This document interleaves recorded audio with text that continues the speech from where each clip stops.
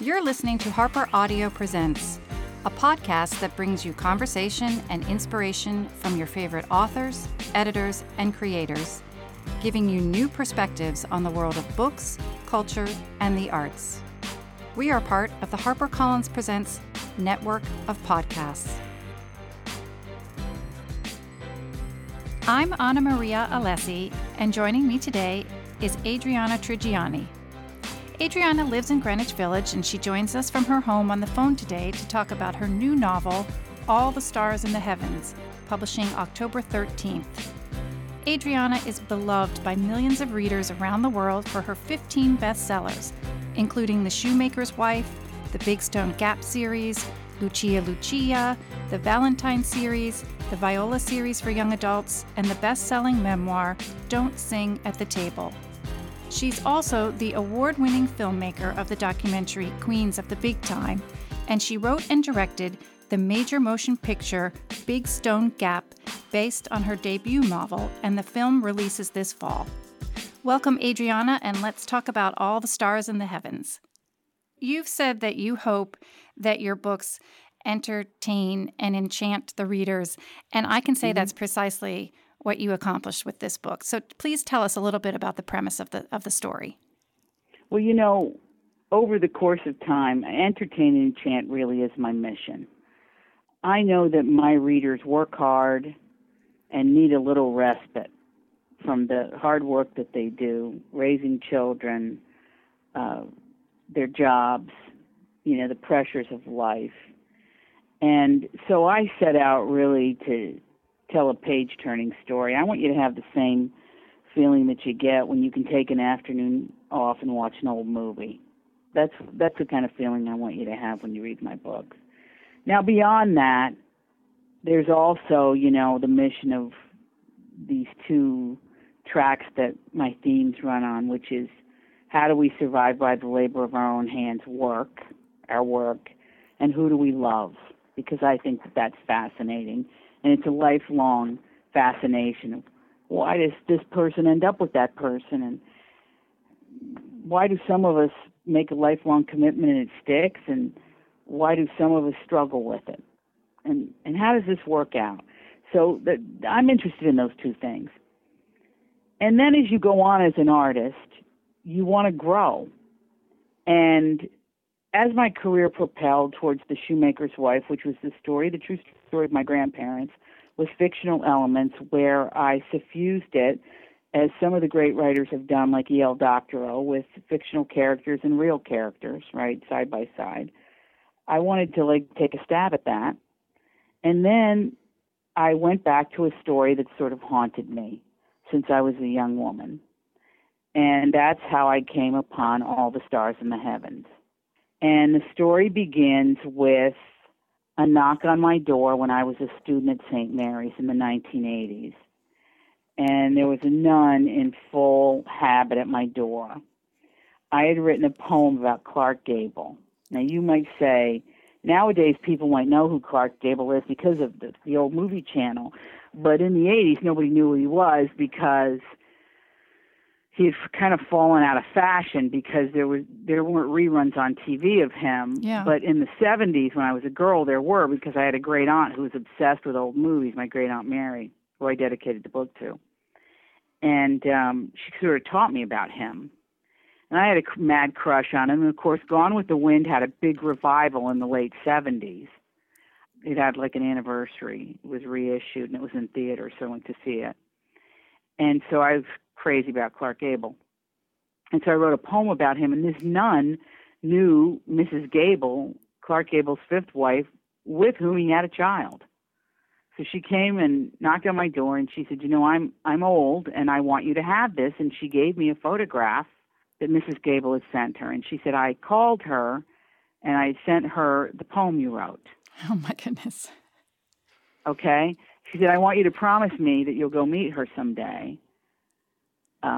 Because she couldn't believe that someone so young remembered her husband. And she was tickled with the poem. Yeah. So Mrs. Gable died in 1983, and I never met her. So this haunted me, and I sort of just kept this picture with me. I still have it. I'm looking at it right now. I'll bet. It's like I'm looking at it. So that's what launched the story of the book, is of Clark Gable, one of the characters in this book. And then from there, I read, everything I could get my hands on about him. And then that led me to Loretta Young.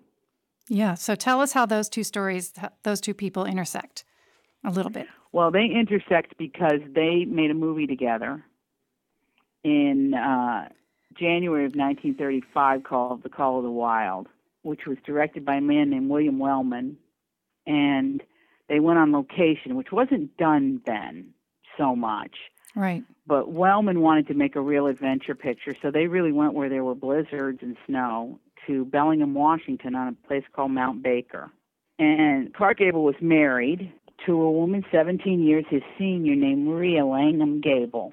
And Loretta Young had a romance with Spencer Tracy. But it was a chaste romance from everything I could discern from what I read. And he was separated from his wife at the time. And Loretta, from what I read, there's an autobiography, and then there's a lot of accounts that you read from all the other stars. And this took a lot of research. Yeah, it sounds like I read a lot of books. How long was your research period? 20 years, because I read everything I could get my hands on.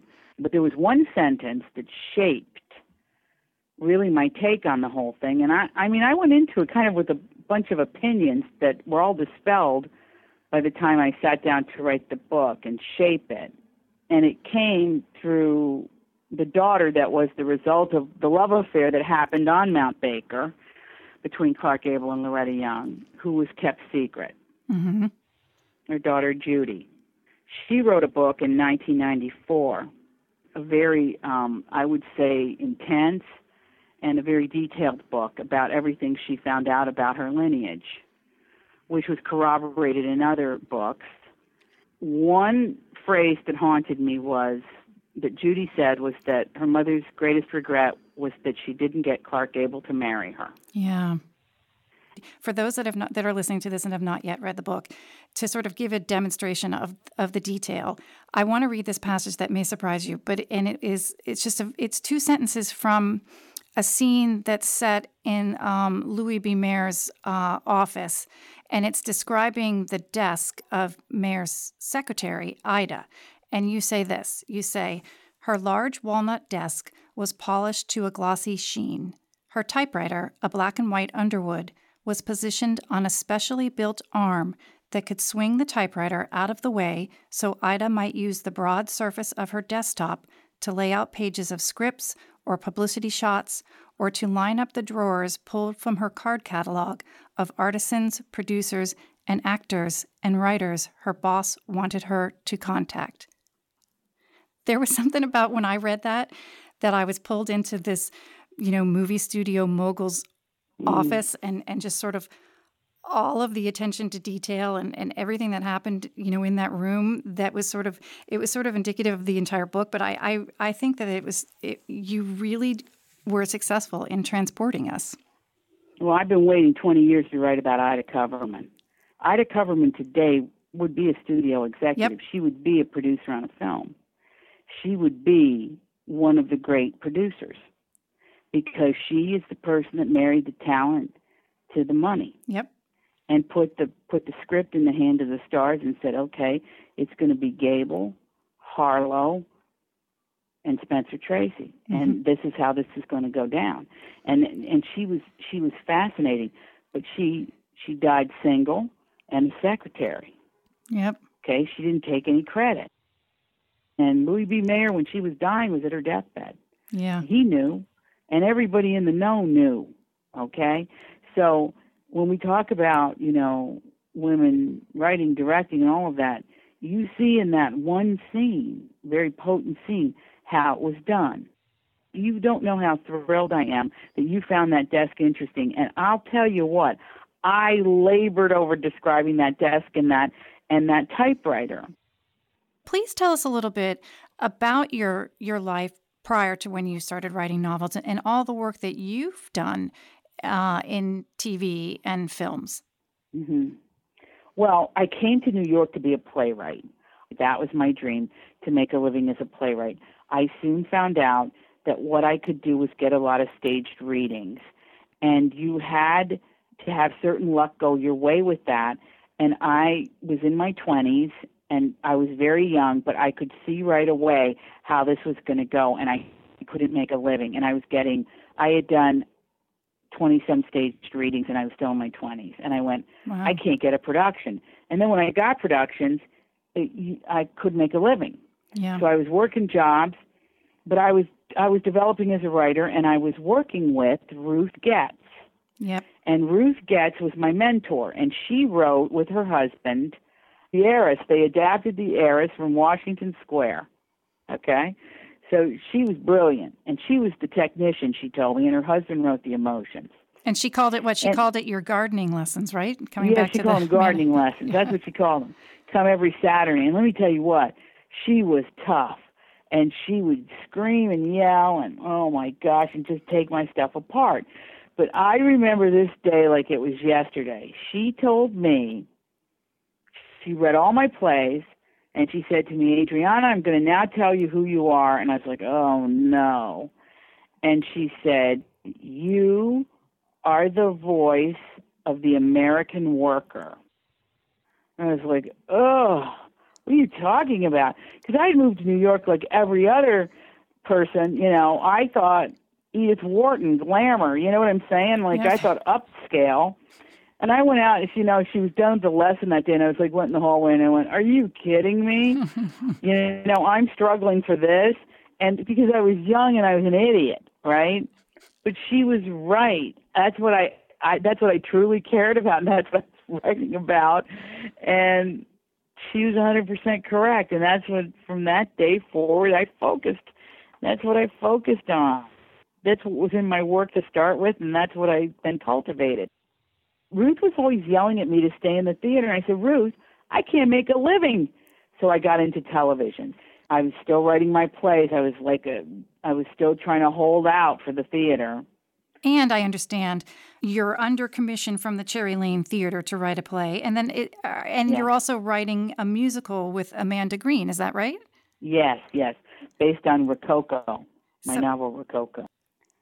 You're as famous for your relationship with your readers as you are for your work. You really just go above and beyond to be sure that they know how much you appreciate them. Tell us why that's so important to you. Well, I didn't get into this really for any reason but the reader. Before I had my family, my mother said to me, my mother's mother of 7 kids, and my mother said to me, do everything you want in your life, put your family first. Mm-hmm. So, okay, I got that, right?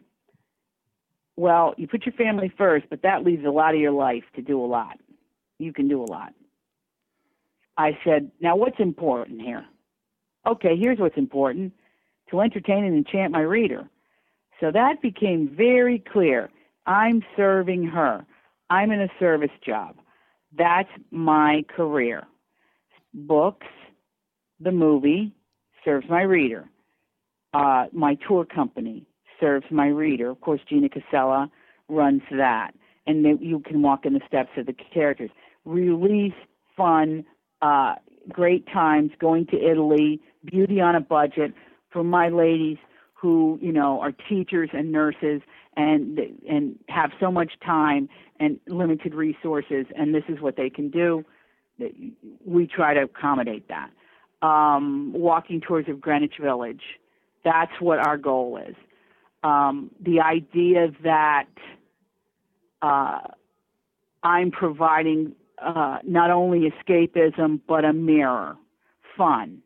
That the themes of my books are things that we like to talk about. That we need to lock arms as sisters and shore each other up and provide each other with sustenance, emotional and otherwise.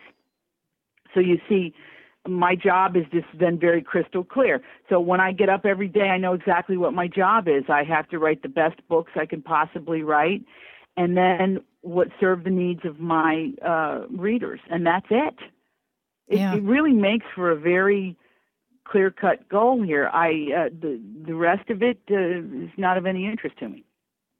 So tell us a little bit about your writing routine and how you juggle the various types of writing that you're doing. Being a novelist really doesn't help you be a screenwriter. Although they're all different kinds of disciplines. Novels are just delicious. I'm alone in a room, reading aloud, acting out these scenes. I can go anywhere in the world. It's just the characters and me. I'm with them. It's this wonderful solitude. When you read All the Stars in the Heavens, there's a lot of snow in this book. Mm-hmm. And the reason is when I was editing it, it took me 2.5 years to write it, but we had a really long winter. Yep, that was a when I was winter. finishing the book. And so in editing it, I just kept adding snow scenes because and my husband would say, oh, nobody can go outside because it's another blizzard. And I'd go, yay! And everybody just looked at me like, we want to go outside. I'm like, no, I don't. I just want to go up in that little laundry room and watch that white snow come down and sit there with Clark Gable and Loretta Young. And so all those scenes of when they make the igloo and when they're all that stuff was a result of the blizzard. Yeah, they use the snow finally when the roads are closed and so they can't get additional food, and the cook uses the snow to make, what's the final thing that they make? Well, this is something this is a recipe I got from my grandmother. Which you take clean snow and fresh cream and sugar. Oh, that's it. Yep. And you make kind of an ice cream, but you make hot waffles. Right. Because they have flour and eggs and stuff, and they made waffles. Yep. But you made like almost a cone out of them. You make them square, and then you kind of folded them. And when Loretta and Clark had to go get the clean snow. And they had to go get the snow. Something happened. Oh my God, that love scene is so beautiful. Well, it's good. It's sexy. It's not a love scene because they're not going out at all. He's pursuing her and she's pushing him away. But they make that snow cream. I love that Luca Chetta has Frangelico. He has liqueur. And he drizzles it. And then, so you have waffles, the snow cream, and liqueur. Well, those people were eating really good up there on Mount Baker. They were having that was a good dessert up there.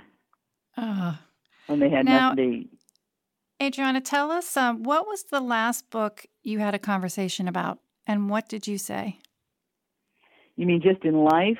Yeah, just in life. I'm always curious about what folks are reading and talking about to their friends. Well, we're talking about the Elena Ferrante books. Mm-hmm. Everybody's talking about those because it's written by an Italian about two friends who are Southern Italians. Deeply fascinating.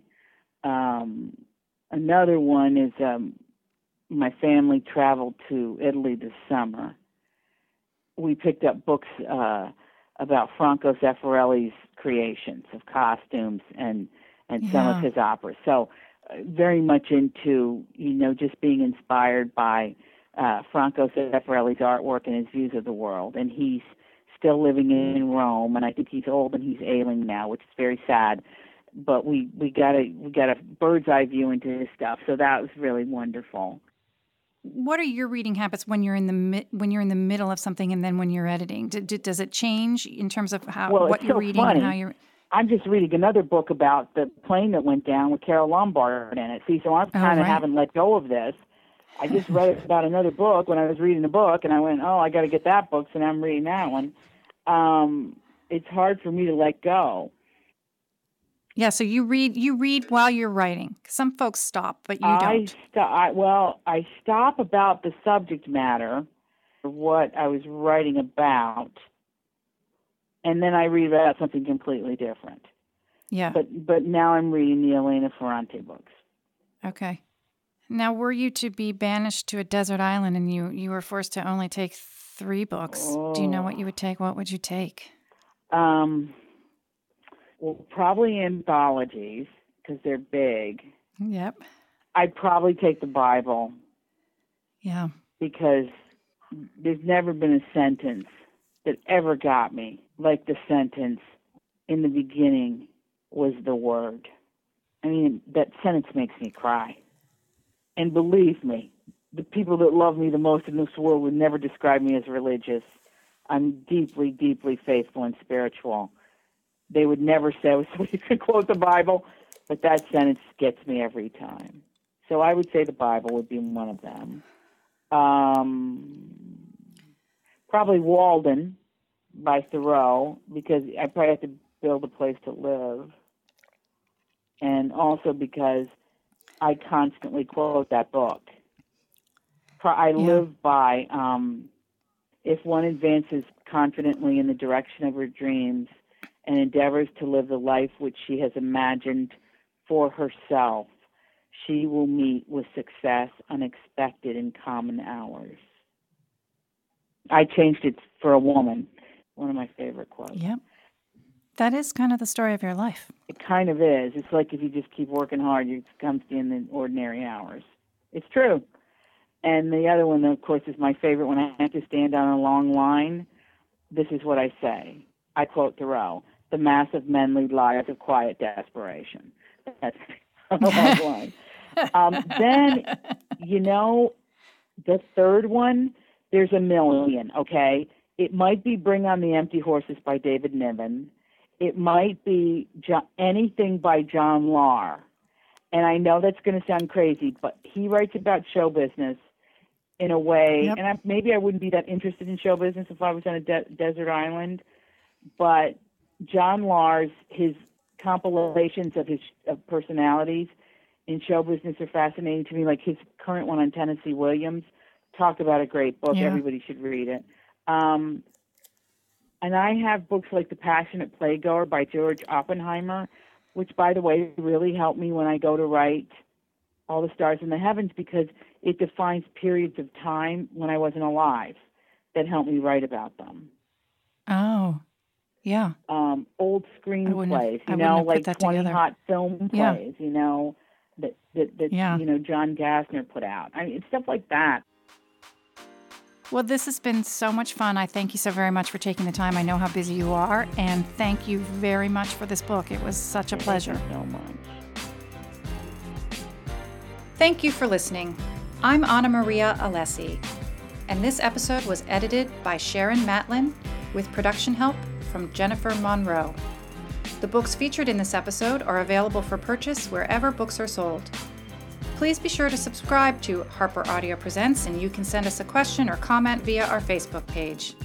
We hope you'll join us next time as we hear more from leading figures across books, culture, and the arts, all brought to you by Harper Audio Presents.